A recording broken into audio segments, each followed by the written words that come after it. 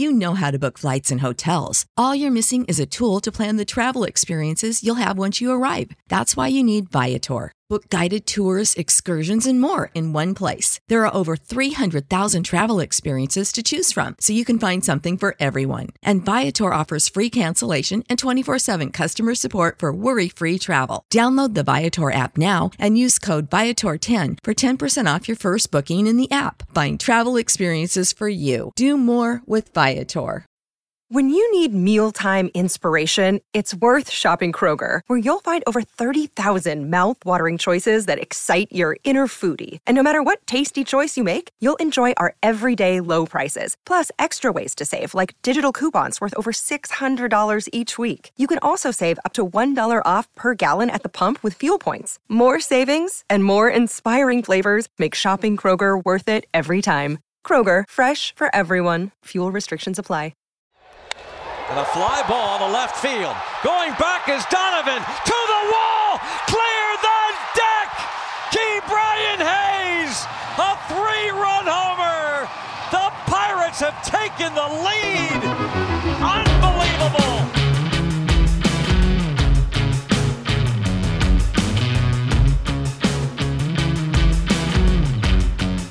You're listening to Rum Bunter Radio. We are back. The Bucs are back. Guys, that's 5 in a row. A sweep of the St. Louis Cardinals.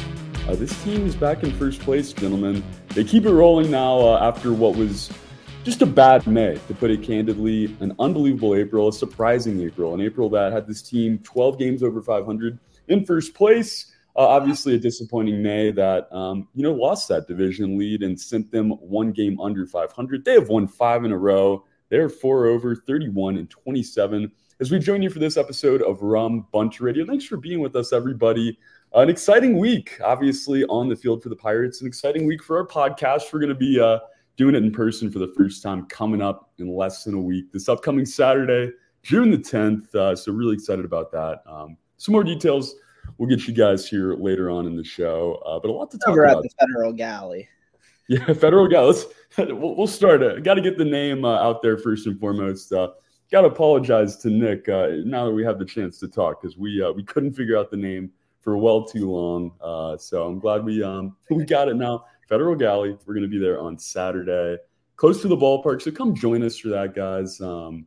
Like I said, we'll get a time out there on Twitter and talk about that a little bit more as we get closer here. About big week, guys. The Pirates, a sweep of the Cardinals, of course. They have now won 5 in a row. As we record here on Sunday, Henry Davis promoted to AAA earlier today. And, that kind of opens the door to potential of what catcher is going to look like in Pittsburgh. Excited to talk about that and get into everything else going on. As we get into the show tonight, guys, please check us out on rumbunter.com. If you're listening to the podcast, you're obviously a diehard. You're aware of Rum Bunter, so go check out our articles as well.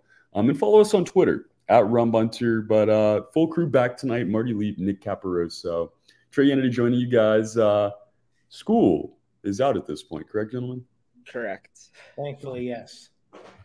Into the summer months, this is where the fun begins, and you hope that this is where the fun begins, or I guess restarts for the Pirates here as they are back into first place. Now, let's start the show. We're going to dive into the Cardinals series there and San Francisco as well. But let's start with their top of the trolley. What was the very best thing that you saw this week, Nick?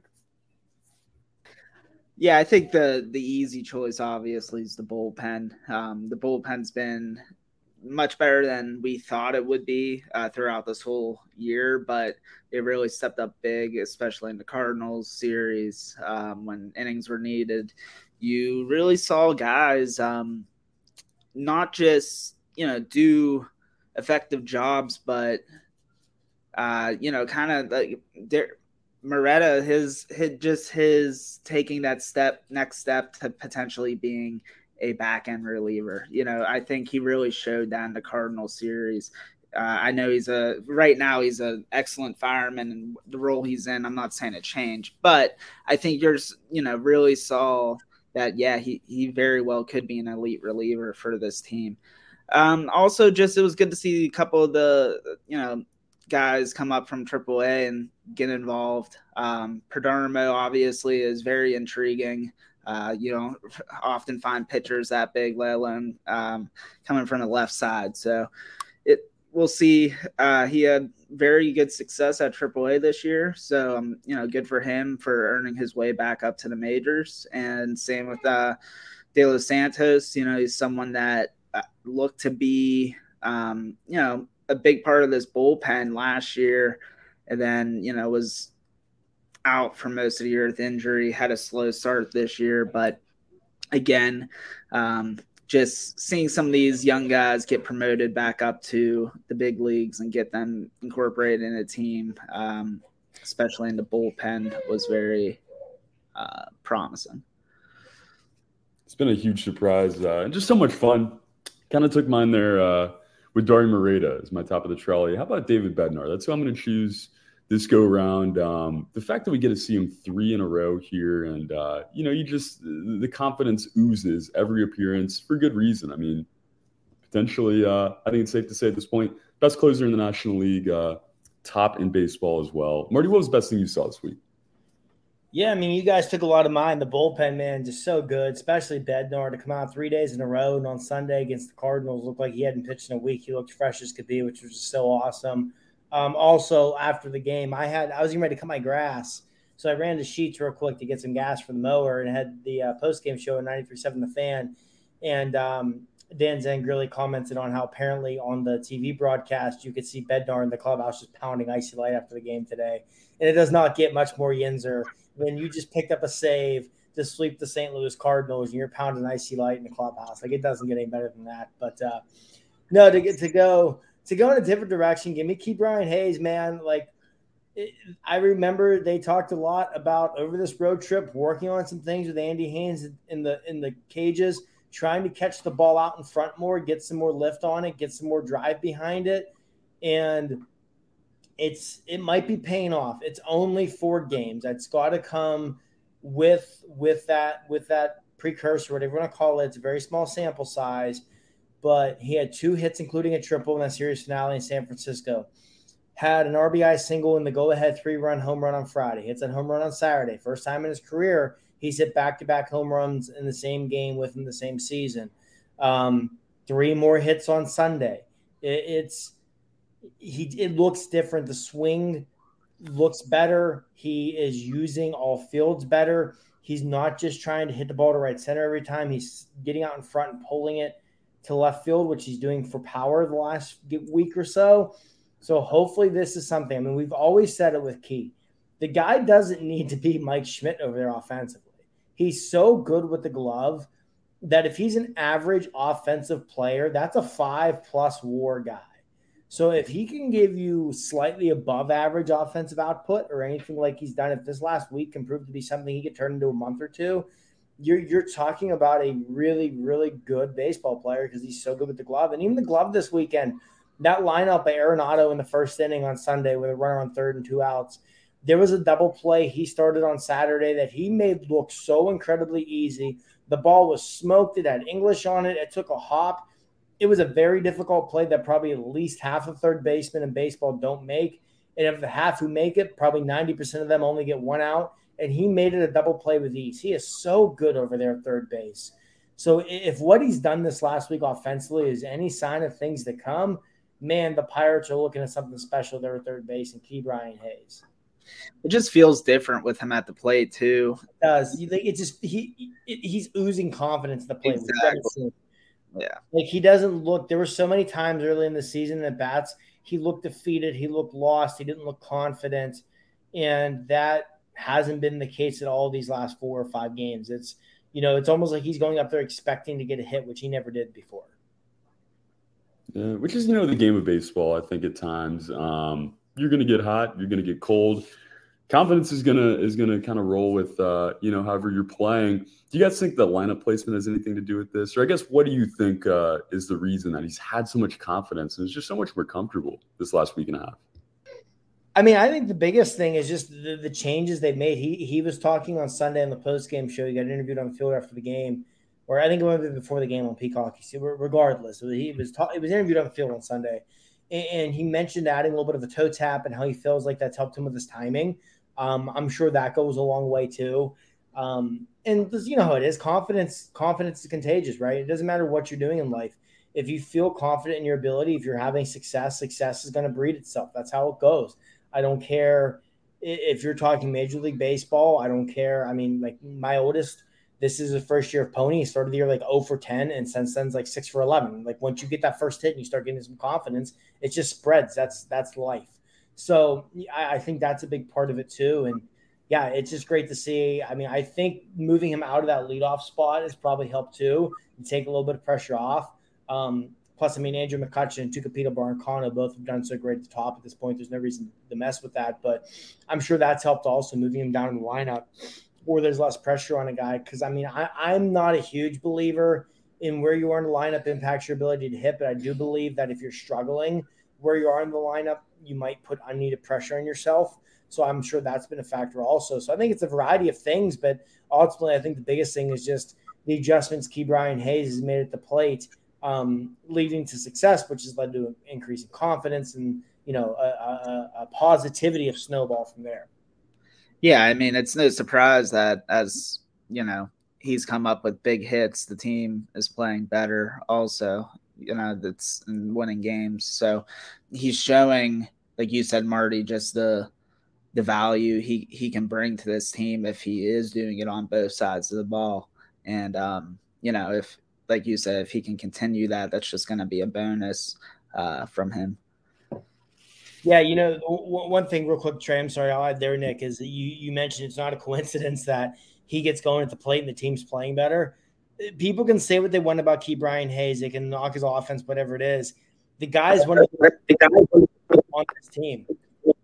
You know, they gave him an $80 million contract extension for a reason. Hayes being successful at the plate is going to go a long way towards the Pittsburgh Pirates being successful. And I agree with you. I mean, it's a coincidence that we see Hayes looking more comfortable at the plate, and all of a sudden the team's ripped off 5 wins in a row, and they're right back a half game behind the Brewers for first place in the division. Truly is kind of that glue guy, you know, and we've seen that throughout his career. I think it might have been Cody that tweeted it earlier. It kind of reminds you of 2020 Ke'Bryan Hayes. Early Ke'Bryan Hayes when he came up, and everybody was just kind of surprised by the bat. He wasn't supposed to have the power that he was showing early on. We're seeing that again. That was our call to start the show tonight. So you just love to see it. A guy that, you know, doesn't have to be a superstar, but at the end of the day, if he gives you production like this, team's going to win a lot of games. We're seeing them do so again here as they creep into the month of June. A real quick side note, Nick, I know you had the article on it earlier today. Why the hell Peacock? I mean, what is going on with this new Peacock only setup MLB's trying to push you? Yeah, I mean, unfortunately, like there's no answer that anyone's going to want to hear, but what it comes down to is they paid enough money to get exclusive rights to games, you know, a certain amount of days a week, you know, and they were willing to pay that next tier to make sure that they got the local blackout, I guess you can call it. But yeah, I mean, it was interesting. I thought overall, I actually enjoyed the broadcast. I get the frustration behind it. I fortunately have it being an Xfinity customer, but you know, it was cool to kind of see that mix and match in the booth where you had Albert and you had Bob Walk, obviously kind of blending both sides. And I saw someone say that it was a little more unfiltered, they felt like, which I kind of agreed. It did seem like Bob Walk was a lot more loose. And overall, I just like hearing those two guys who have, you know, how many rings between them and, you know, how many years played just in different eras too. Like it was just really cool to kind of hear perspective. And, you know, overall, like I said, I just thought it was a good stream, but an unfortunate circumstance. I agree. It's frustrating for people, I'm sure. I also have Peacock. I don't know why I have Peacock. I just discovered a few months ago I have it. Tried to cancel it. It was a big production. I had to go through the Roku app on my TV. So for $6.59 a month, I just pay it instead of trying to cancel it, in all honesty. But, you know, kind of glad this morning I did. I agree with you. The broadcast I thought was really well. I thought I mean, obviously, I'm a big fan of Bob Walk. I feel like of all the Pirate announcers, he and Wayner are the two who on TV or on the radio are not afraid to let the frustration show when it's there. And I agree with you. He was a lot more loose today. I thought Albert Pujols was awesome. I mean, as much as Pujols killed the Pirates over the years, he was always a great dude, always one of my favorite players in the majors as a kid. So I thought those two together were really good. The in-game interviews are cool. Adam Wainwright talking about how he woke up this morning and his back was sore and his knees hurt. And then he looks out of the mound and Rich Hill, who's somehow 4 years older than him, is out there just shoving against the Cardinals, makes him realize he probably shouldn't complain. Like, even like, I don't know if you heard, but his commentary on Brian Hayes was really good too. Like, Wainwright talked about how, hey, we know when we pitch to him, he's the guy, we can't let him get the ball out in front because if he does, he can do some damage. And we haven't pitched him well. And to his credit, he's made some adjustments and he's really starting to heat up. And he really sang the praise of Brian Hayes. And, just that was like the first time in my life that I didn't hate Adam Wainwright. I know. Yeah, that's how I felt too. I thought his interview was good too. Like hearing that from other players in game is really cool because that's the kind of perspective you're not going to get otherwise. So I really enjoyed the broadcast also. I mean, I don't want this to be a norm all the time or whatever, but I definitely enjoyed it. I do think they're having one more this season. I think it's in July maybe, but. And I will say too, as someone who between yard work and tomorrow being spring cleanup in here in Richland Township and having things I needed to get done around the house today, 11:30 a.m. first pitch is pretty cool because I was still able to jump into everything I need to get done around the house for the day by about 2 o'clock or so, and didn't really set me back too much. So I was a big fan of that. I love the 11:30. And obviously none of us were there, but Jason Mackey tweeting about it. There was a buzz. I think still looked like a good crowd. I think it's cool, on Sundays to kick it off early like that. Maybe not every Sunday, but it was nice. Got us out early, got us out with a sweep. But just a cool deal. And a big shout out to Marty for offering up his Peacock account subscription. We won't go over the details on our show here, but appreciate that. It gave you that players only kind of Peyton and Eli Manning cast kind of feel, I think, in a sense, maybe a bit more professionally done. But just a cool deal, and it's going to be exciting to see how more of that kind of stuff gets woven into these broadcasts and Major League Baseball in the future. Hopefully it's not that exclusive, but the Pirates do get a sweep on Peacock on Sunday. Just a feel-good series. And obviously the Cardinals, one of the most fun teams to get a sweep against. Marty, I know you're there on Friday. Did you try the new nachos or the new hot dogs they got going on, the funnel cakes? What was the setup like? I kind of kept it simple when we were there on Saturday afternoon. We conquered and divided the concession stand between my dad and the two kids and I. My dad took my oldest, then went down to Quaker Steak and Lube, grabbed a couple of different flavors of wings. My youngest and I just hit the regular concession stand, got our bottomless popcorn bucket, got a couple hot dogs, got some nachos, got a soft pretzel. So we kept the basic, but man, you can never go wrong. We hit the ballpark, get a couple hot dogs, get some nachos with the cheese and the salsa. It's just your basic nacho cheese and salsa and jalapenos, but it's just something always hits different when you have it at the ballpark. Same with the hot dogs. It's just you're a regular run-of-the-mill hot dog. When you're at the ballpark, it hits different, it tastes different, it tastes better. And I want to get in. I'm going to get into some of the new pierogies and stuff they have this year. I've been to 5 games yet and haven't yet because I've only eaten inside twice. But I'm going to get there. Yeah. Well, we will be, at the game together this upcoming Saturday. Wait, what's Nick and Marty? What's the best? What's the top concession spot in the entire ballpark? Listen, I mean, I'm gonna be, I'm a Quaker Steak guy, Marty. I love me some wings. So that's always a nice, consistent, easy thing to go to. The other thing I really like, there's those buffalo chicken tenders they serve. I think it's just their general. It's just like the regular grill or whatever. Because whenever you come down out of the section where my season tickets are at, right there, it's called like the Federal Street Grill or whatever. There's like 7 of them in the ballpark, and that's one of those when someone walks by with those, you're gonna smell them, and if you like that, spicy buffalo chicken, you want it, and that's usually my thing as well.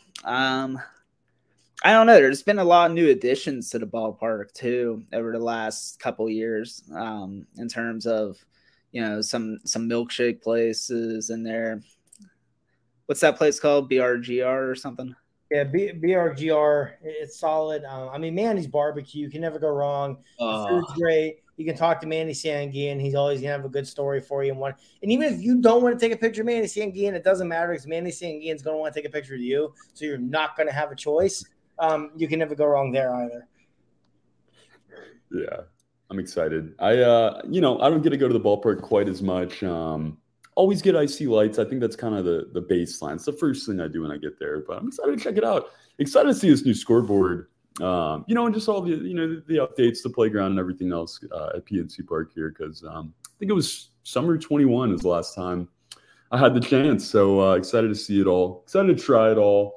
That all sounds delicious, but let's talk about our sour pierogi. We talked about some maybe delicious ones, some barbecue covered pierogies. Let's talk about the worst thing that you guys saw this week, that kind of stubbed the Pirates' toe throughout the week. Obviously a very successful one, but, kind of the low point for you guys this week. I mean, that one's a little tougher, largely because it was such a good week for the Pirates. I will say on maybe a bit of a selfish note, my low point was I was really hoping Kutch was going to get 2,000 hits while I was there on Saturday. Had an 0-4 on Saturday. So he's still 3 hits away from 2,000 and one double away from 400. They're getting ready to play Oakland. Oakland is 12-49. Oakland is currently on pace to be literally the worst team in the history of Major League Baseball. I feel very confident he will get at least 3 hits against the A's pitching staff this week and get the 2,000 hits. But maybe on a bit of a selfish note, my sour pierogi is that I was not able to be in person for Andrew McCutchen's 2,000th hit because when we were there on Saturday – I feel very confident saying he will get to 2,000 hits before we're there on Saturday. Yeah. Well, you want him to get there this week at some point, but hey, if he wants to wait until Pirates Mets on Saturday afternoon, by all means. Nick, the worst thing you saw this week, or I guess just the low point. There was 2 moments in today's game that kind of stood out to me that I just bothered me, and one of them was there was a double play opportunity and Castro he didn't exactly, I don't know what he did, but he didn't get the ball over to first base obviously in time, so it wasn't a double play. And just watching a replay, it seemed very like he was just kind of taking his time, and it's one of those, I'm glad we're winning. I'm glad we're playing with confidence, but I hope that we don't take it for granted, and get lazy and make errors and just assume that things are going to work out. Every base runner matters, especially in these games against the Cardinals. So a little more urgency would have been, I guess, is what I was looking for there. And same with Jack Sawinski. He came up late in the game with a guy on, and he watched 2 straight fastballs and then swung at fastball strike 3, and it's just kind of frustrating because he's the type of guy that could put that game away with one swing, and it was just kind of seemed like, why'd you even go up there? Almost, it just seemed like he wasn't really ready for the at bat at all. So just kind of, maybe that's my thing, staying in it. Just because we took 2 out of 3 doesn't mean, and we're winning again, doesn't mean it's just going to happen, I guess. So just a little more energy in those certain situations. Yeah. And the defense has been terrible. I mean, all season, generally, obviously there's highs and lows, and we have the best defensive third baseman, maybe in this game's history, but Rodolfo Castro's defense has just been abysmal. And, I think you look around this team, when they were winning, it was covered up. And we've talked about it on here before. It gets magnified when you lose, and, it kind of gets swept under the rug when you're winning games. So just more discipline, I think, defensively. I'm right there with you, Nick. And just discipline for Sawinski, too, at the plate. My sour pierogi, I'm going to say Roansy Contreras is one bad inning. We've seen it. We've seen so much good, from Roe. But, it's been one inning here or there, and obviously his most recent start, one inning, blew it up. And turned what was looking like an outstanding start to that game into, obviously a much different situation. Glad to see the team figure it out, but just frustrating because, he's right on the edge of turning into that dominant starter that I think he will be. I think we all, expect him to be at some point potential future ace of this team. But Roger Contreras, that one bad inning, let's see if we can clean it up into this week. Let's break it down a little bit further, guys. This St. Louis series. The Pirates struggled to win a series in the month of May, but they start out the month of June with a sweep here. Your general thoughts, some of the things you guys liked about this series lineup-wise, and, I guess with some of the decisions we saw as well. David Bednar, appearing in all three of these games, and I don't think anybody disagrees with that decision. You get a chance to win the game, get a chance to sweep a team in your division, like the Cardinals, shut the door. I thought that move was just outstanding to see him again today. Yeah, I think one of the big moments of the series that really stands out for me is when they cut Chris Owings. I mean, in all seriousness, though, you could kind of start to see a little bit of the change in the roster coming up through this series, and again, just the Pirates over these 3 games had so many players, different pitchers, especially, be a part of this game. And it's just starting to show, I think, that their depth is, while we've talked about at the starting pitching level, especially, it's becoming kind of shallow, but overall, I think their depth is becoming better, just better quality players and, more reliable. A guy like Marcano, he's playing, it's one of those, like, where's he going to play? 3 months from now, if he keeps doing what he's doing. So, and even his outs are loud. It's just one of those things you're seeing guys slowly developing. And, you see those, like you said, especially when you're playing good baseball, you see that ceiling that these guys have. And it just is, gave me a lot of confidence, moving forward, like Marty said, especially with some of the teams they're playing coming up here.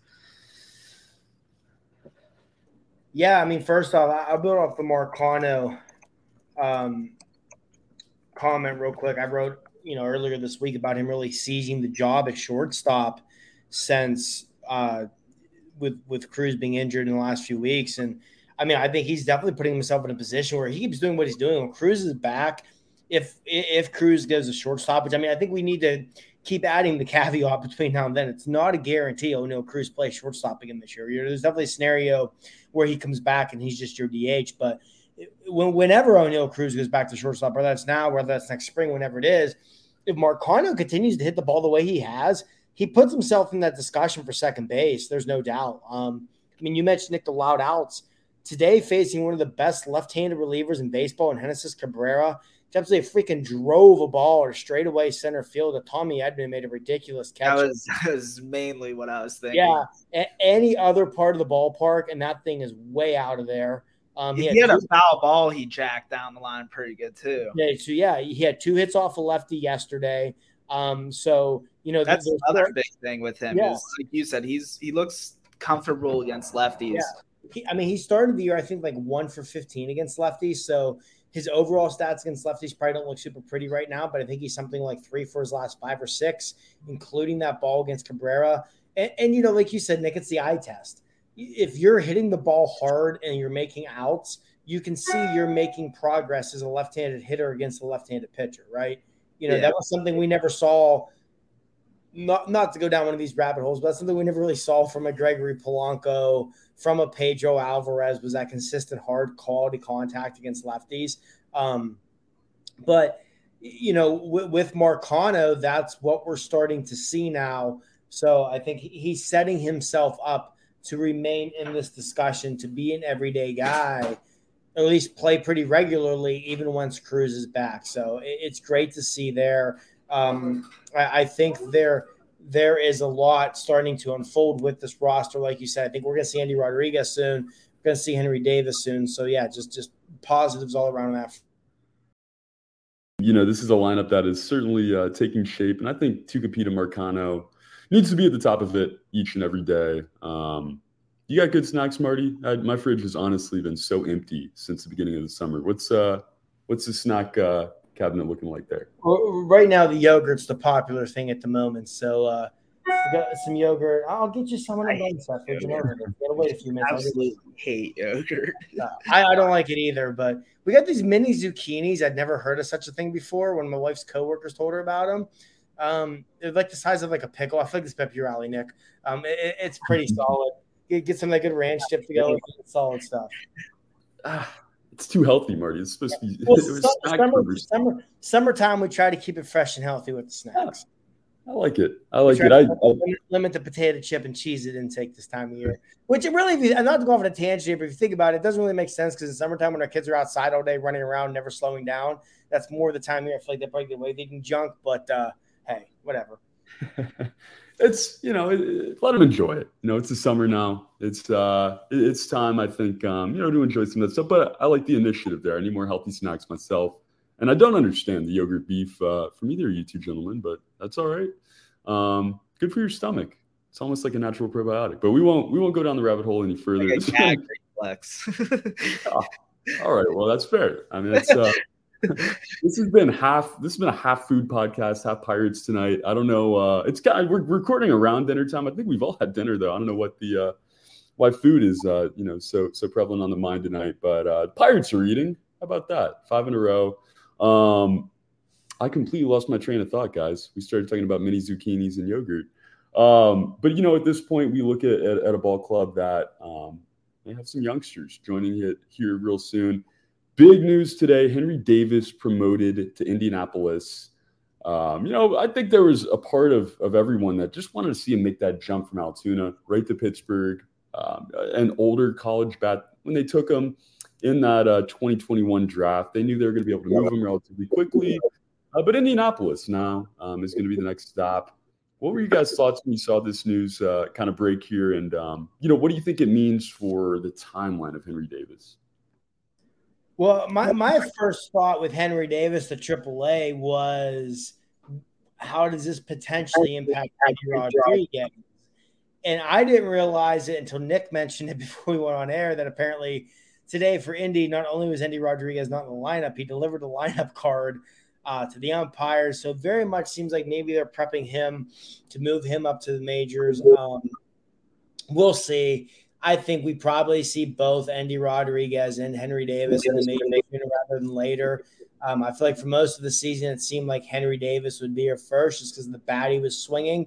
But I thought he'd come straight here from AA, honestly. So we'll see what happens. We've been very critical of Austin Hedges. Everybody has. But ultimately, I'm perfectly fine if we get into July or August and this team's still competing and we have a scenario where, Andy Rodriguez is catching most days, Henry Davis is in right field most days, maybe catching once a week, and then Austin Hedges is still catching once every 5-6 days. If it's like a Luis Ortiz or Johan Oviedo, hey, you've had a rough start or two. We're going to throw Hedgie back there behind the dish tree this start to help get you back on track. Or, with Rich Hill. When you need mealtime inspiration, it's worth shopping Kroger, where you'll find over 30,000 mouth-watering choices that excite your inner foodie. And no matter what tasty choice you make, you'll enjoy our everyday low prices, plus extra ways to save, like digital coupons worth over $600 each week. You can also save up to $1 off per gallon at the pump with fuel points. More savings and more inspiring flavors make shopping Kroger worth it every time. Kroger, fresh for everyone. Fuel restrictions apply. Save big on brunch for mom, all in the Kroger app. Get half gallons of delicious Kroger milk for $1.29 each. Then get flavorful Tyson natural boneless chicken breasts for $2.49 a pound, all with your card and a digital coupon. Shop these deals at your local Kroger, less than 5 miles away. Or tap the screen now to download the Kroger app to save big today. Kroger, fresh for everyone. Prices and product availability subject to change. Restrictions apply. See site for details. I can understand the scenario where Rich Hill doesn't want someone who's literally young enough to be his son coming out to the mound to do a mound visit with him. So we'll see. I don't think those two coming to the roster means Austin Hedges is gone by any means. I think it definitely spells the end of Jason DeLay, which is fine. I mean, DeLay's overall numbers this year offensively are perfectly fine, but he's been a disaster defensively, and he's something like 5 for his last 30 since the start of May. So those offensive numbers are finally starting to come down now that he no longer has a 400 batting average on balls in play or whatever it was. But yeah, so I think we're close to seeing both of them in the majors. Yeah, I think, like you said, Marty, I was one of the ones pushing that Davis from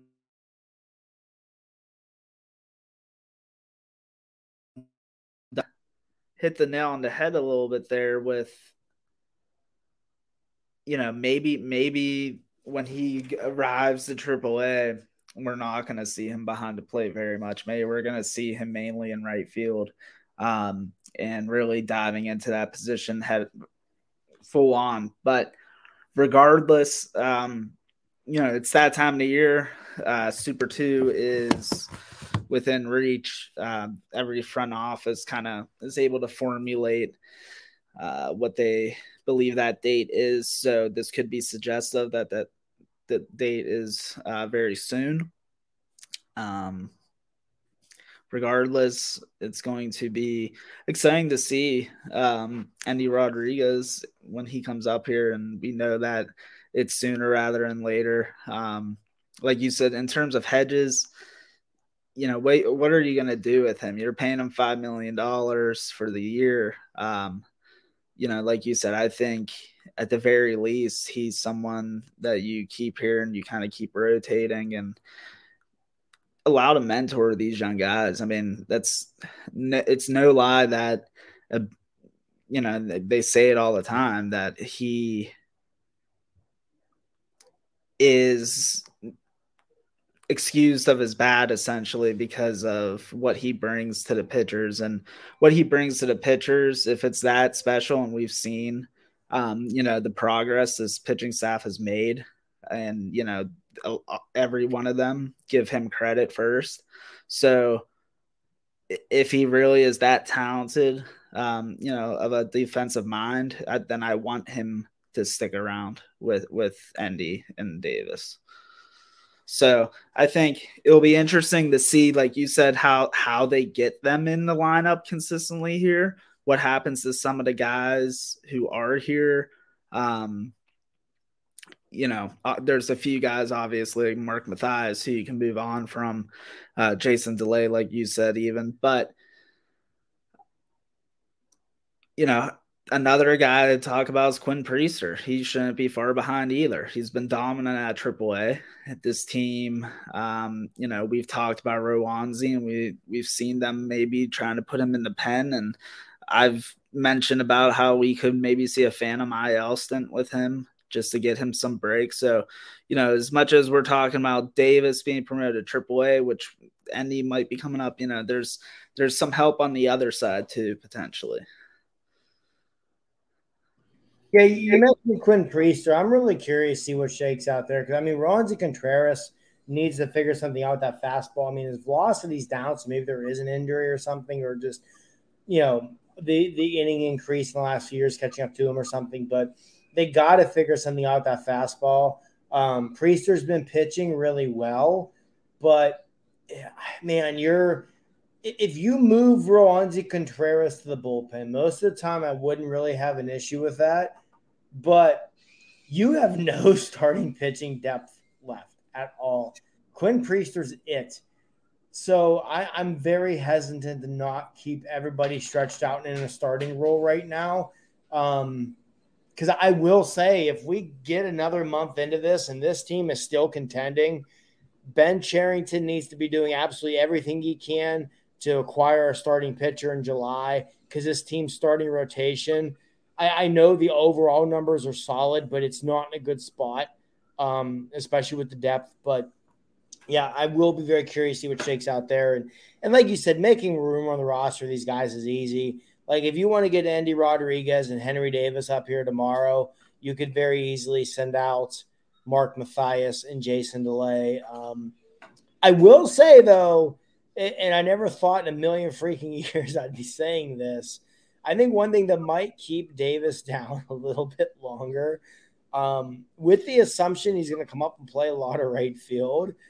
Josh Palacios has actually been really good. And as long as he's swinging a hot bat, ride it out. You don't know how long that's going to last. Just ride it out. Because, I mean, right now, you probably don't want to send down Matthias without bringing up another guy capable of playing in the middle infield. And you don't want to send down Palacios because of what he's done offensively. But, yeah, just shout out to Josh Palacios. And as critical as I've been of Ben Cherington at times, shout out to him for freaking killing the Rule 5 draft this year, man. People can say what they want about the Pirates losing Blake Sable. I didn't have an issue with it. I still don't, because with the catching situation, where was he going to fit in? But Jose Hernandez looks like an absolute stud out of this bullpen, and a building block kind of guy in the bullpen. And they might have found a diamond in the rough in Palacios too, where, you know, if nothing else, you might have a quality fourth outfielder who can hit right-handed pitching pretty well. Yeah, you know, I don't think anybody I think the jury is still out, and we kind of go back and forth on Ben Cherington. I think at times in our group message and on Twitter and our Slack and whatever else, but you know, the way he's put this bullpen together is just masterful at this point. I mean, it's we knew it was going to have to be a surprise, but just how good they've been, and you know, kind of how it all came together. Props to Ben Cherington. Do you guys think, and this is starting to get into the hypotheticals a little bit, and we're looking, you know, a month, almost 2 months plus down the road, do they make a move for a guy if they're in that situation? You know, looking at it now, 4 games over, you're up. Like, is it necessary, or, you know, do we just treat this year as what it is, try to win with what you got? Personally, I will never. I don't care if you're the Pittsburgh Pirates or the New York Yankees. You should never have the mentality, win with what we've got. You never know what each season's going to bring. Who are you selling though, Marty? I mean, who are we selling for? I get what you're saying, but you have no idea what you're going to be like next year. There's no guarantee. You might not win again for 5 years. You can win this division. If you get into July and still with Milwaukee ahead of them, you absolutely have to go add, in my opinion. Again, like I said, I don't care if you're the Pittsburgh Pirates or the New York Yankees, but you're the Pittsburgh Pirates. You haven't won a division pennant since 1992. You haven't won a playoff series since 1979. If you're in position to contend, you need to go get help in July. Go address the starting rotation. The lineup has struggled. There's no doubt about it.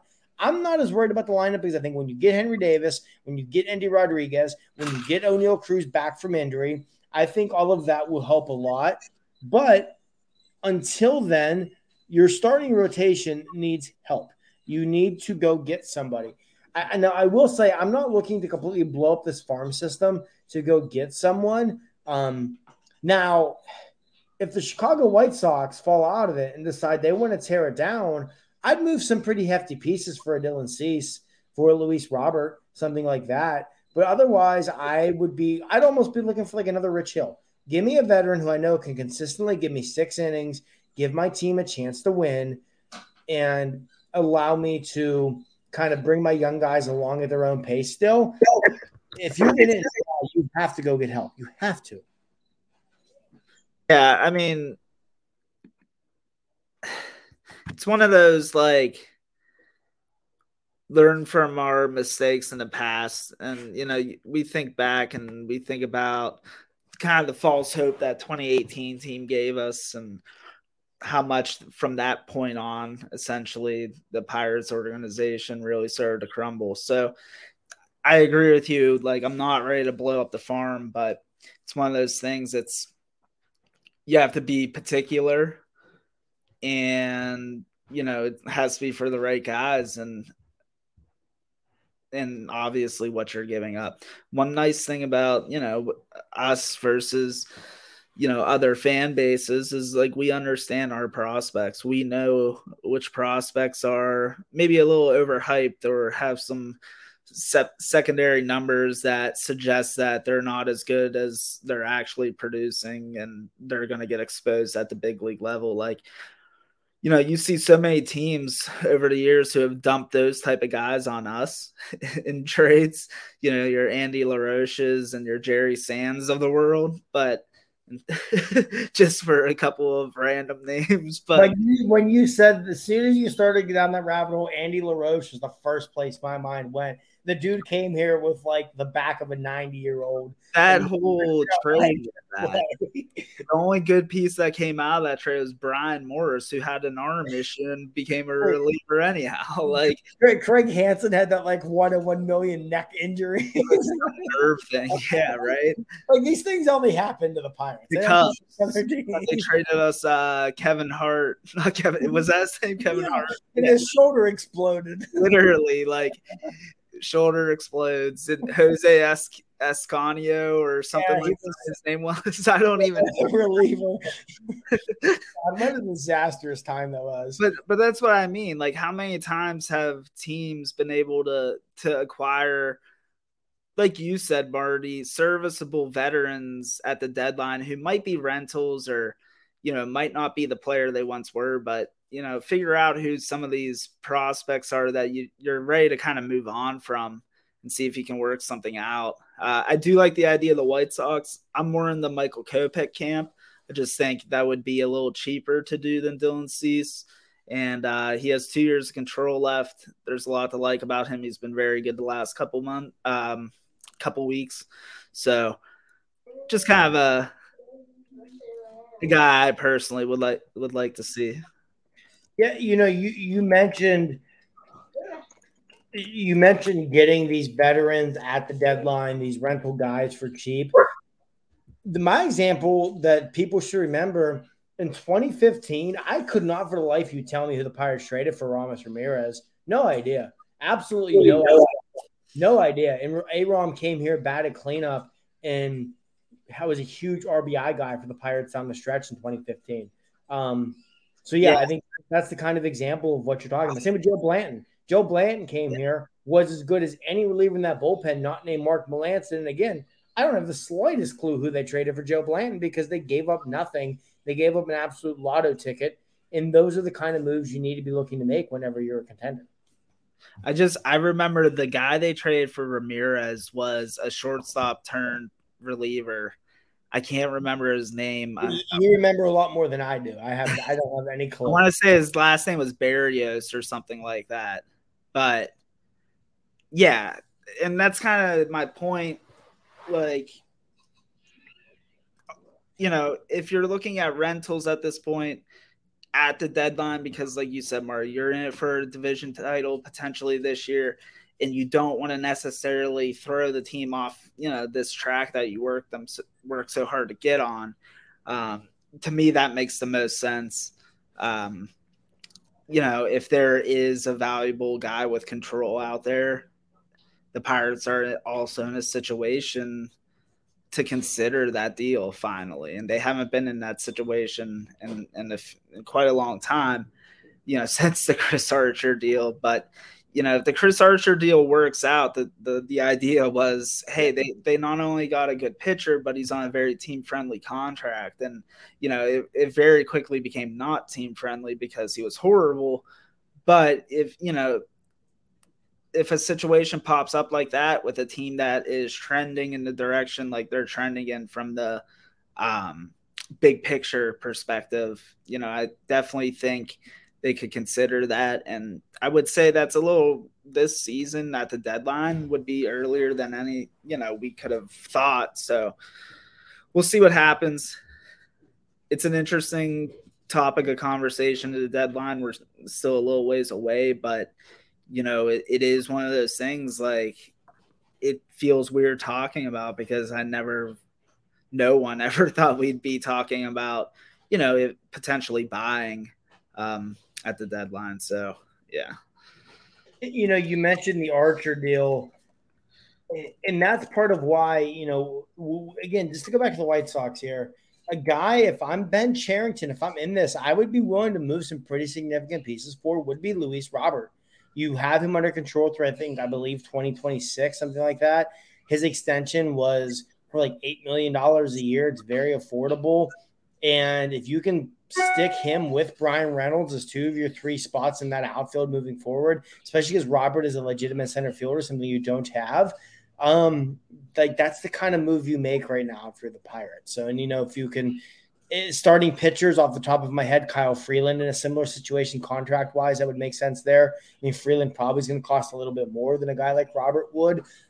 First off, starting pitching is always going to cost more, but like if you could tell me you could get a guy like that for a package built around something like Nick Gonzalez and like Anthony Solometo, I'm not going to say no, because one, you don't know what those guys are ever going to amount to in the majors, and two, again, you don't know when you're going to be in position to compete again. You have to.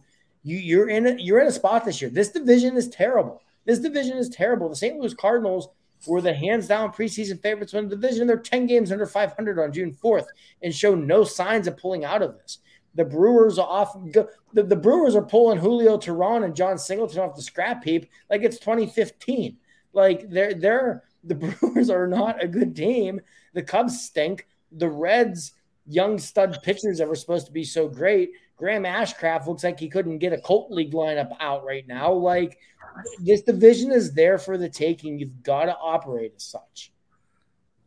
Which is, probably the right way to go about it. There's also, on the other side of that coin, it's like, well, this division is so bad. Maybe you don't have to add much to go on and win it. But no, it's kind of like a metaphor with today's game. You have the opportunity to go close it out, make the right move, put in a David Bednar in this situation. I guess, add if it's necessary at the end of July to get this team a division championship, something we have not seen in my entire life. So let's see if, what they'll do. Fun to ask the question right now, though, on June the 4th, when they are in this position before it changes, because it could change a lot, by the time we get to the deadline. But yeah, I think Luis Robert, I think that would be a perfect move if this team was able to make it in some form or fashion. Already, getting pretty deep into this one, guys. Let's touch on another move real quick as we begin to wrap it up. Robert Stevenson for Alika Williams this week. Texted it right away. Why do the Pittsburgh Pirates trade with the Tampa Bay Rays? Why does any team trade with the Tampa Bay Rays? What was your guys' initial reaction to this deal? My initial reaction was that they were probably going to cut Robert Stevenson, and before they made that move, they called teams that they knew were in need of pitching. The Tampa Bay Rays are having, a heck of a year, but it seems like they're putting another pitcher on the IL every week. So I really think that it's not so much the Rays being like, ooh, we're about to come and unlock this guy, as more it's them just looking for guys who they know can give them somewhat decent innings as they, continue to move forward through this season. But, I get the initial reaction. We've been talking about 2018 a lot, the Chris Archer trade. Like, we all are scarred from that. But I'm not going to lose too much sleep over Robert Stevenson having success in the American League East. Yeah, Robert Stevenson could go to Tampa Bay and turn into Mariano Rivera, and I'm not going to feel bad about this because clearly whatever he was doing in Pittsburgh wasn't working. Honestly, when I saw he was traded, my first thought was, thank God Robert Stevenson can never pitch another high leverage inning for the Pittsburgh Pirates again. And, with Alika Williams, I think there's something there to work with. The bat obviously is a huge work in progress there, make no doubt about it, but it seems like he's an absolute plus defender at shortstop. And, if you can play shortstop at a high level, you can play third base and second base at a high level. You've got a spot on a major league roster one day as a quality utility infielder. And, when you look at what Stevenson was giving this team, adding a guy who might be a quality down the road is a lot more than what Stevenson was giving you. I will say one thing that's interesting with Williams that, I was looking into a little bit is, well, first and foremost, he was a MLB Pipeline, I think, had him as their number 40 prospect going into his draft year. And the Rays took him at pick number 37, gave him almost $2 million. So, obviously there's believed to be some talent there. He has never been bad at the minor league level. He just hasn't been impressive by any means. So, I think his ceiling at this point is probably like a utility guy, like you said, Marty. But for them to be able to get someone who, like I said, was a decently looked at prospect during the draft, he has a 40 future value on Fangraphs.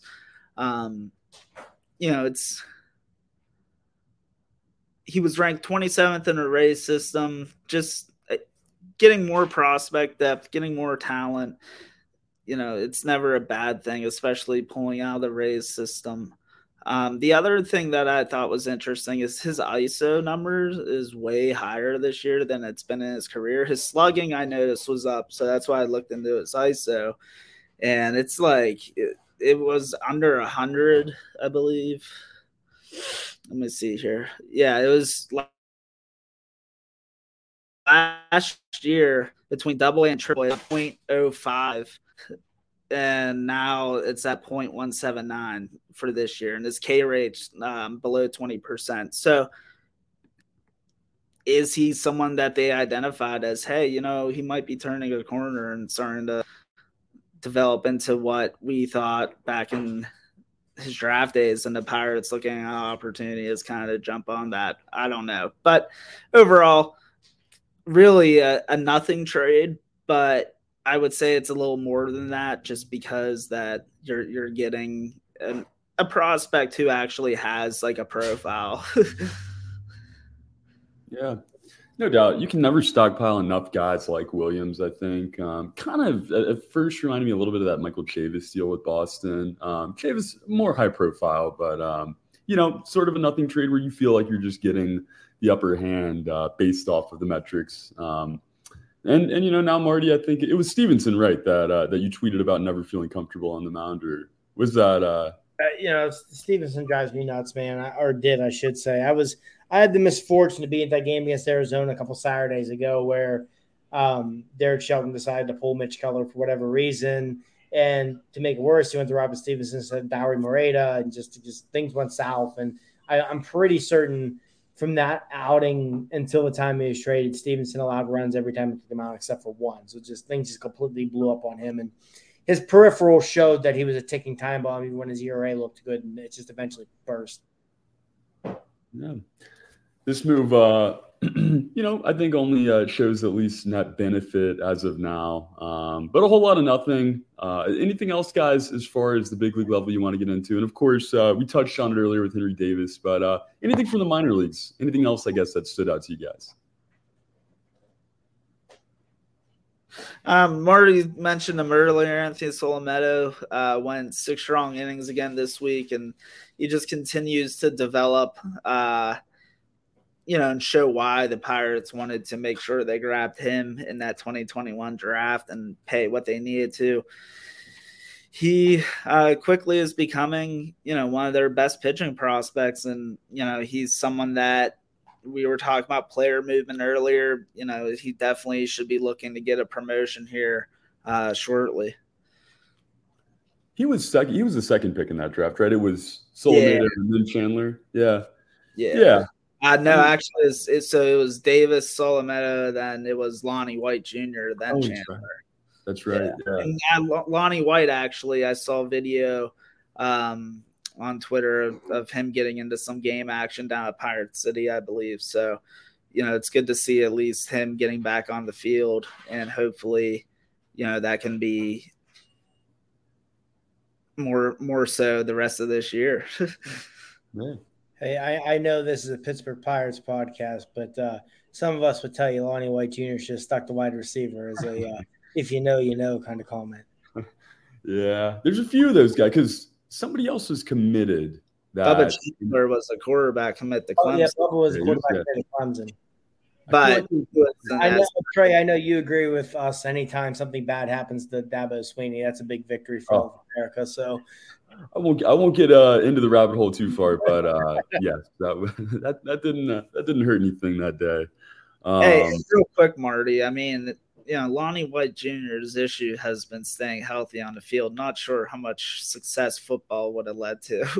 Playing wide receiver is not going to cause you to need Tommy John surgery. So, yeah, I don't know. I mean, with the quarterback Sean Clifford that they had the past few seasons might have put them in some bad positions. I don't know. But better days now for Penn State football, and hopefully better days for the Pirates as well. Let's see if they can keep this rolling. 5-game winning streak now, guys. And as we begin to close it out, just kind of your general thoughts on what is to come here in the month of June. Obviously, Oakland coming into town, took 2 out of 3 from Atlanta just a couple weeks ago, so who knows? But, we talked about it right at the top of the episode. What an April, in such a forgettable May, and now into June. We're still kind of figuring out what this is in 2023. What do you guys think this is going to be the rest of the month? Just kind of your final thoughts as we wrap it up here on this episode. I will say the month of June presents a tremendous opportunity for the Pittsburgh Pirates. If you look at the Brewers, they have one more game at the Reds on Monday. They then play Baltimore, and they get their series with Oakland. But then they go to Milwaukee. Go to Minnesota, excuse me. They've got 3 with the Diamondbacks. They've got 4 at Citi Field. They've got to go to Cleveland for 3.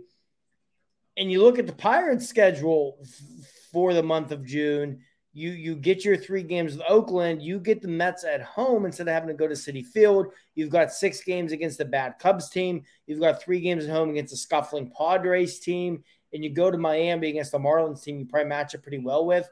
And then you got 4 games between the 2 teams. So you play Milwaukee 4 times this month. Really, I guess you can kind of say 6 times because the last day of the month you start another 3-game series with them. So from now until the 2nd of July, you're going to play the Milwaukee Brewers 6 times. The other games in between, you have a much simpler schedule than Milwaukee this month. Things are set up for the Pirates to potentially go into, head into the 4th of July with maybe a game, 2-3-game cushion over Milwaukee in this division. Obviously, that's putting the cart ahead of the horse. I'll be the first person to say that. This team has a lot to prove before they get to that point. But the way their schedule sets up this month in comparison to Milwaukee, combined with playing the Brewers 6 times in the next 30 days, there is every opportunity in the world for the Pirates to go into the 4th of July in control of the National League Central Division, which is something I never would have thought possible in spring training. So at this point, it's up to Shelton and it's up to these players. It's up to Ben Cherington to help this roster to make that happen because opportunity is knocking right now for the Pittsburgh Pirates. And I think we're going to learn a lot about this team this month. Different than May, because in May we thought we were going to learn a lot because the schedule was challenging and things didn't go well. This month the schedule is not as challenging. You still can learn a lot because you have an opportunity. You got through that month of May. Andrew McCutchen commented on it, made a great point. They'd rather have their struggles in May and kind of learn from it and move on than have them in September when they're contending, right? I mean, we saw that before. We saw that in 2012 where September was their terrible month and it sunk the entire season. So you'd rather have their struggles now. Have they learned from them? It looks like they may have. The early returns are good. But this month is an opportunity for the Pirates to surpass Milwaukee as the team that controls this division. Let's see if they can do it.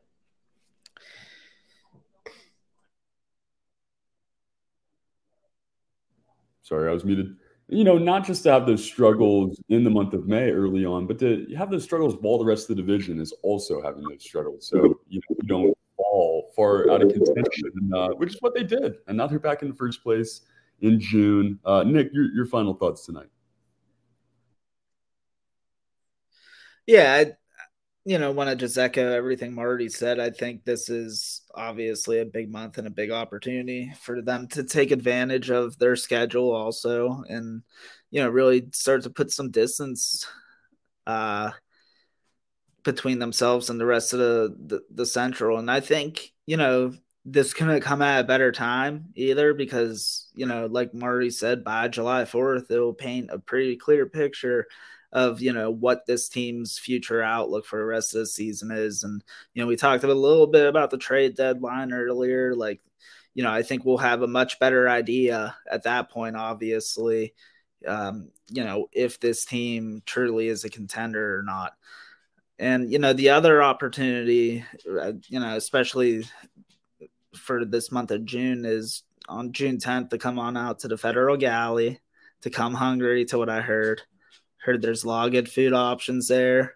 About 5 different restaurants I heard inside, 5 different types of restaurants, including a bar. So, get your friends, come on out, hang out for a little bit before the game, head over. We'll be heading over to the game as well. So, hope to see some of you out there, hope to meet some of you.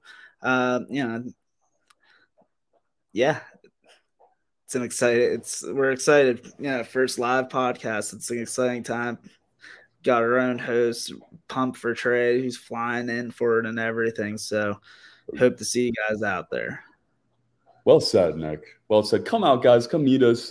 It's crazy. I mean, we started this podcast in March of 2020. It's June 2023. We're about to meet each other all for the first time. So that's pretty cool, too. Come meet us, along with it. And, be sure to stop in. We're just going to be hanging out. Don't know an exact time quite yet. We were talking before we started recording. Game that day is, 4:05 first pitch. Hopefully we can get there around 11 noon. But follow our Twitter. It's another good reason to follow our Twitter because we're going to update, keep you guys in the know for what's going on at the Federal Gallery this Saturday, June the 10th, ahead of Pirates Mets. And, hope to have some special guests on with us as well. So going to be a really fun day. Cannot wait for you guys. Cannot wait to, get into this series into Oakland as well this week. Should be some fun. Hopefully this is not the telling series that we learn all too much about here to start the month of June. For Marty Leap and Nick Caparoso, my name is Trey Anity. One more time, guys, follow us on Twitter @RumBunter and check us out at rumbunter.com. All kinds of articles going out, breaking down the Davis promotion, this Cardinals series, and why the hell baseball decided to put this game on Peacock and only Peacock. Until next time, let's go Bucs, everybody.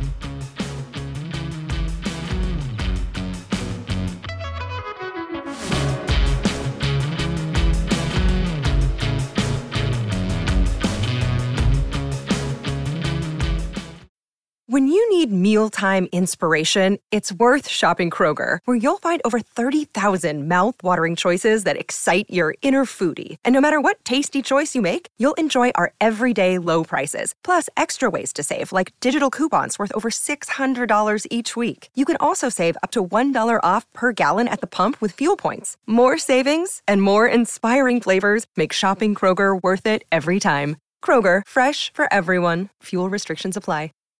Save big on brunch for mom, all in the Kroger app. Get half gallons of delicious Kroger milk for $1.29 each. Then get flavorful Tyson natural boneless chicken breasts for $2.49 a pound, all with your card and a digital coupon. Shop these deals at your local Kroger, less than 5 miles away. Or tap the screen now to download the Kroger app to save big today. Kroger, fresh for everyone. Prices and product availability subject to change. Restrictions apply. See site for details.